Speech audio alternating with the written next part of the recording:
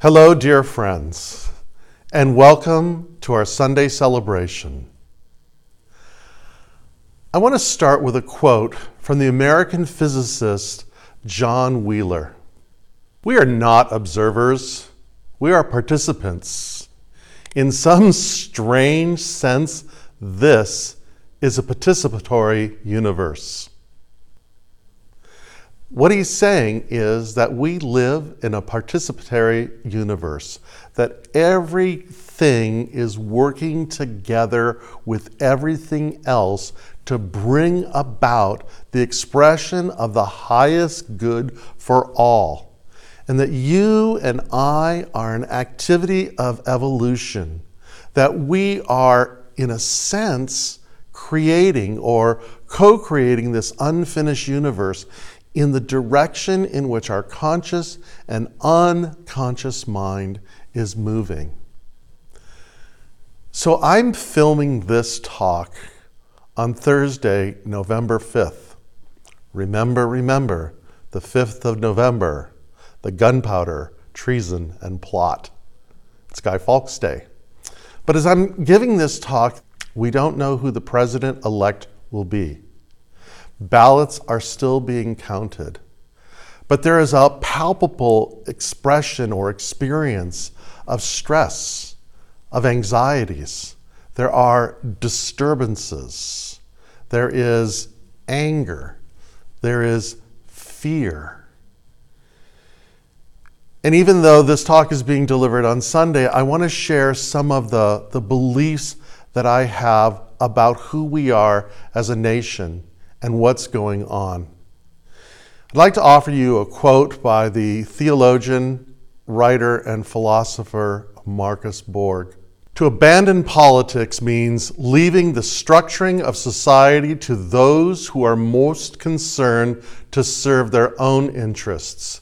It means letting the pharaohs and the monarchs and the Caesars and the domination systems, ancient and modern, put the world together as they will. In democracy, politics in the broad sense does include how we vote, but it also includes more: what we support, what's in our conversations and our contributions, monetary and otherwise, our actions. You know, in a democracy, it's good for us to have passion. It's good for us to have direction. It's good for us to have knowledge. And it's good for us to participate in everything that is going on. But here's the question that I want to ask each of you individually. What are you contributing in your conversations, in your energy? And maybe even a more important question, and one that I think we all would agree on. Where do we see our nation headed? In this, this great experiment that we call a democracy, we exchange ideas. We say yes to a task, and we succeed at the task, or we fail at the task. But the task, the preservation of our nation, is the most important thing. And if we aren't the one to fulfill that task, then we let that task go to someone else. That's how a democracy works. That's how our system works. And for me, there's a couple things that I want to share with you about what I believe. First and foremost, I believe that all life is sacred. There's no such thing as sacred and unsacred. All life is sacred, although some of it has been sacrileged. But every living being, whether it be a prince, a potentate, a pony, a puppy, a pine tree, or a pollywog, every living being, every living thing is sacred. And so I believe that we act in the good of every living thing, that we don't sacrifice one thing to another. We don't desecrate one living system or one living being to the other. I believe in the prophetic tradition. And what the prophetic tradition basically is about, and this is indicative to every religion. It's about justice. It's about justice. As Walter Brueggemann says, justice is finding out what belongs to whom and returning it. Let me repeat that again. Justice is about finding out what belongs to whom and returning it. Justice, in a very real way, is about bringing things back to balance. And what I absolutely believe is that the first law of the universe is balance, that everything is moving towards balance. And so we are asked in our actions, in how we do things, to discover what belongs to whom and return it. We live in an abundant universe, and there is enough. There is enough for every living being. And if there isn't enough, or if the appearance is there isn't enough, it's because someone or something is holding on. And so justice then is about bringing things back to that experience of balance. And as citizens, it's important for us to be engaged. Democracy is not a spectator sport, but it operates with the consciousness of what Parker Palmer says. Citizenship is a way of being in the world, rooted in the knowledge that I am a member of a vast community of human and non-human beings that I depend on for essentials I could never provide for myself. That we're interdependent on everything else, and that we depend for the essentials on our life on other humans and non-human beings. And so it's important for us to be respectful.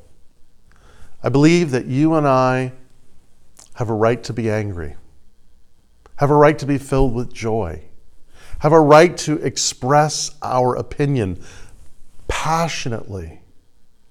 I believe that we have the right to take action, but we do not have the right to be mean. We do not have the right to be intimidating, and we don't have the right to be destructive. We can feel whatever we feel. We can act in regard to our beliefs and our feelings, but our actions must be tempered in kindness. Kindness is important for a democracy to exist. And I also think that we have a duty to participate with a sense of gratefulness.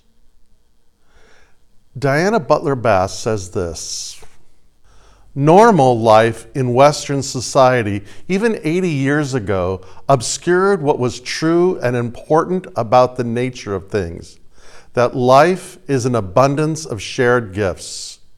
We do not really achieve, we receive. We give to each other. We are grateful. And isn't that true? That life is an abundance of shared gift, and that every life is a sacred gift. And when we understand that every life is a sacred gift, then we recognize that there is a giver of the gift. And so we participate in the workings and the machinations and the flow and the disruption of our government, of our nation, as citizens with a level of gratefulness, because gratefulness allows us to be expansive. Gratefulness allows us to be generous. Gratefulness allows us to be curious about each other. One of the things that I've been observing are people praying. And people are praying for one reason or another. They're praying for this party, they're praying for that party, they're praying that God will strike this person down and raise this person up. But God doesn't work that way. God can do many things, but God is always in integrity with itself. And something that the mystics have taught that was so beautifully articulated by the founder of our particular denomination, Dr. Ernest Holmes, is that prayer takes place in our mind. And it's not so much that we're trying to change God's mind, but that we are trying to realign our consciousness with this divine idea. And that the very essence of living in a spiritual universe, the very essence of living in a spiritual democracy, is love. And so love is the motivating factor. Because the issue is this, is that for love to exist, there must be freedom. Because if there is no freedom, there is no love. And freedom means this. It means giving each and every being its voice, its right to be. The founders of our nation were so interesting. They created this living document known as the Constitution. And in that, and we all remember this, right? We believe that it is self-evident. It's just known that all men and all women are created equal. Every person in this nation is equal, whether they are a man or a woman. Whatever their color, whatever their heritage, whatever their nationality, whatever their orientation, and whether they've been here forever or they are an immigrant, each person is seen as equal. And there's nobody that is more equal than anyone else. And as such, each person in the world, but specifically in our nation, is given the right to life, to expression, to liberty, to be who they've come to be, and the pursuit of happiness, to follow that dream, to follow that desire. And so for you and I, as good citizens, we recognize each individual, no matter who they are, no matter where they came from, no matter how long they've been here, as equal to you and I, with the same right to live, to be free, and to be happy.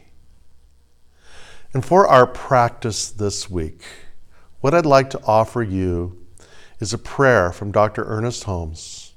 And this was a prayer that was given at the dawn of the Korean War. But it is relevant because it speaks to the very heart of who you and I are.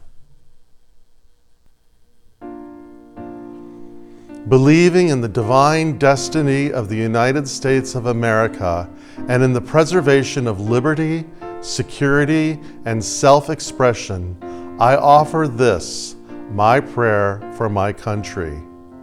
I know that the divine intelligence governs the destiny of the United States of America, directing the thought and the activity of all who guide its affairs. I know that success, prosperity, and happiness are the gifts of freedom and are of divine heritage of everyone in this country. I know that success, prosperity, and happiness are now operating in the affairs of every individual in this country. I know that divine guidance enlightens the collective mind of the people of this country, causing it to know that economic security may come to all without the loss of either personal freedom or individual self-expression. I know that no one can believe or be led to believe freedom must be surrendered in order to ensure economic security for all.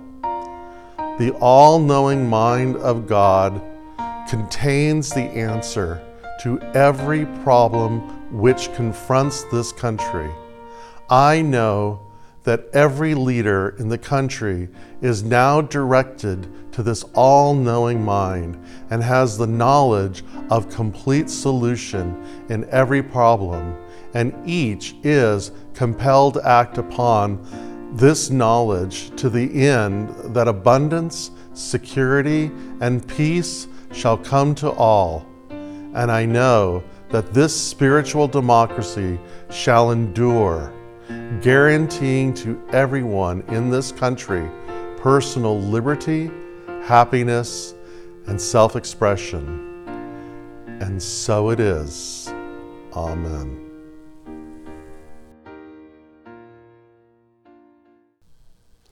And so, as we let the words of Ernest Holmes become the words of our heart, we hold for each person in our nation today that we are filled with an experience of peace and well-being that grows out of the knowledge that all will be well, and all will be well because today we commit ourselves to kindness.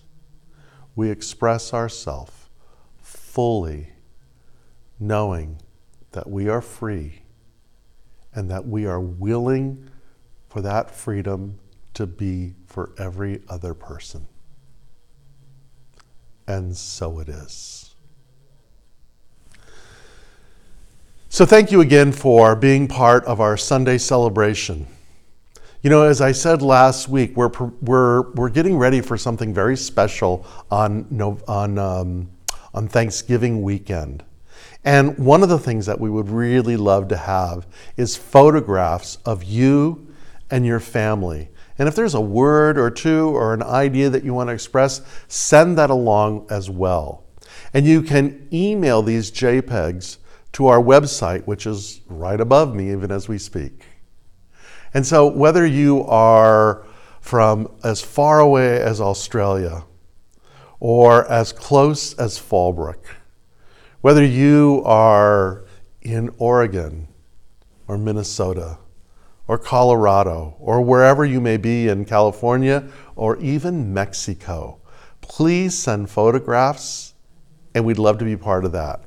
And then for those of you who are attending our live services, next Sunday, the 15th, we're going to sing together, masks on, and we're going to film so that everyone in the virtual world can see us. So dress pretty. And then finally, you know, your support has been so important to us. It really has.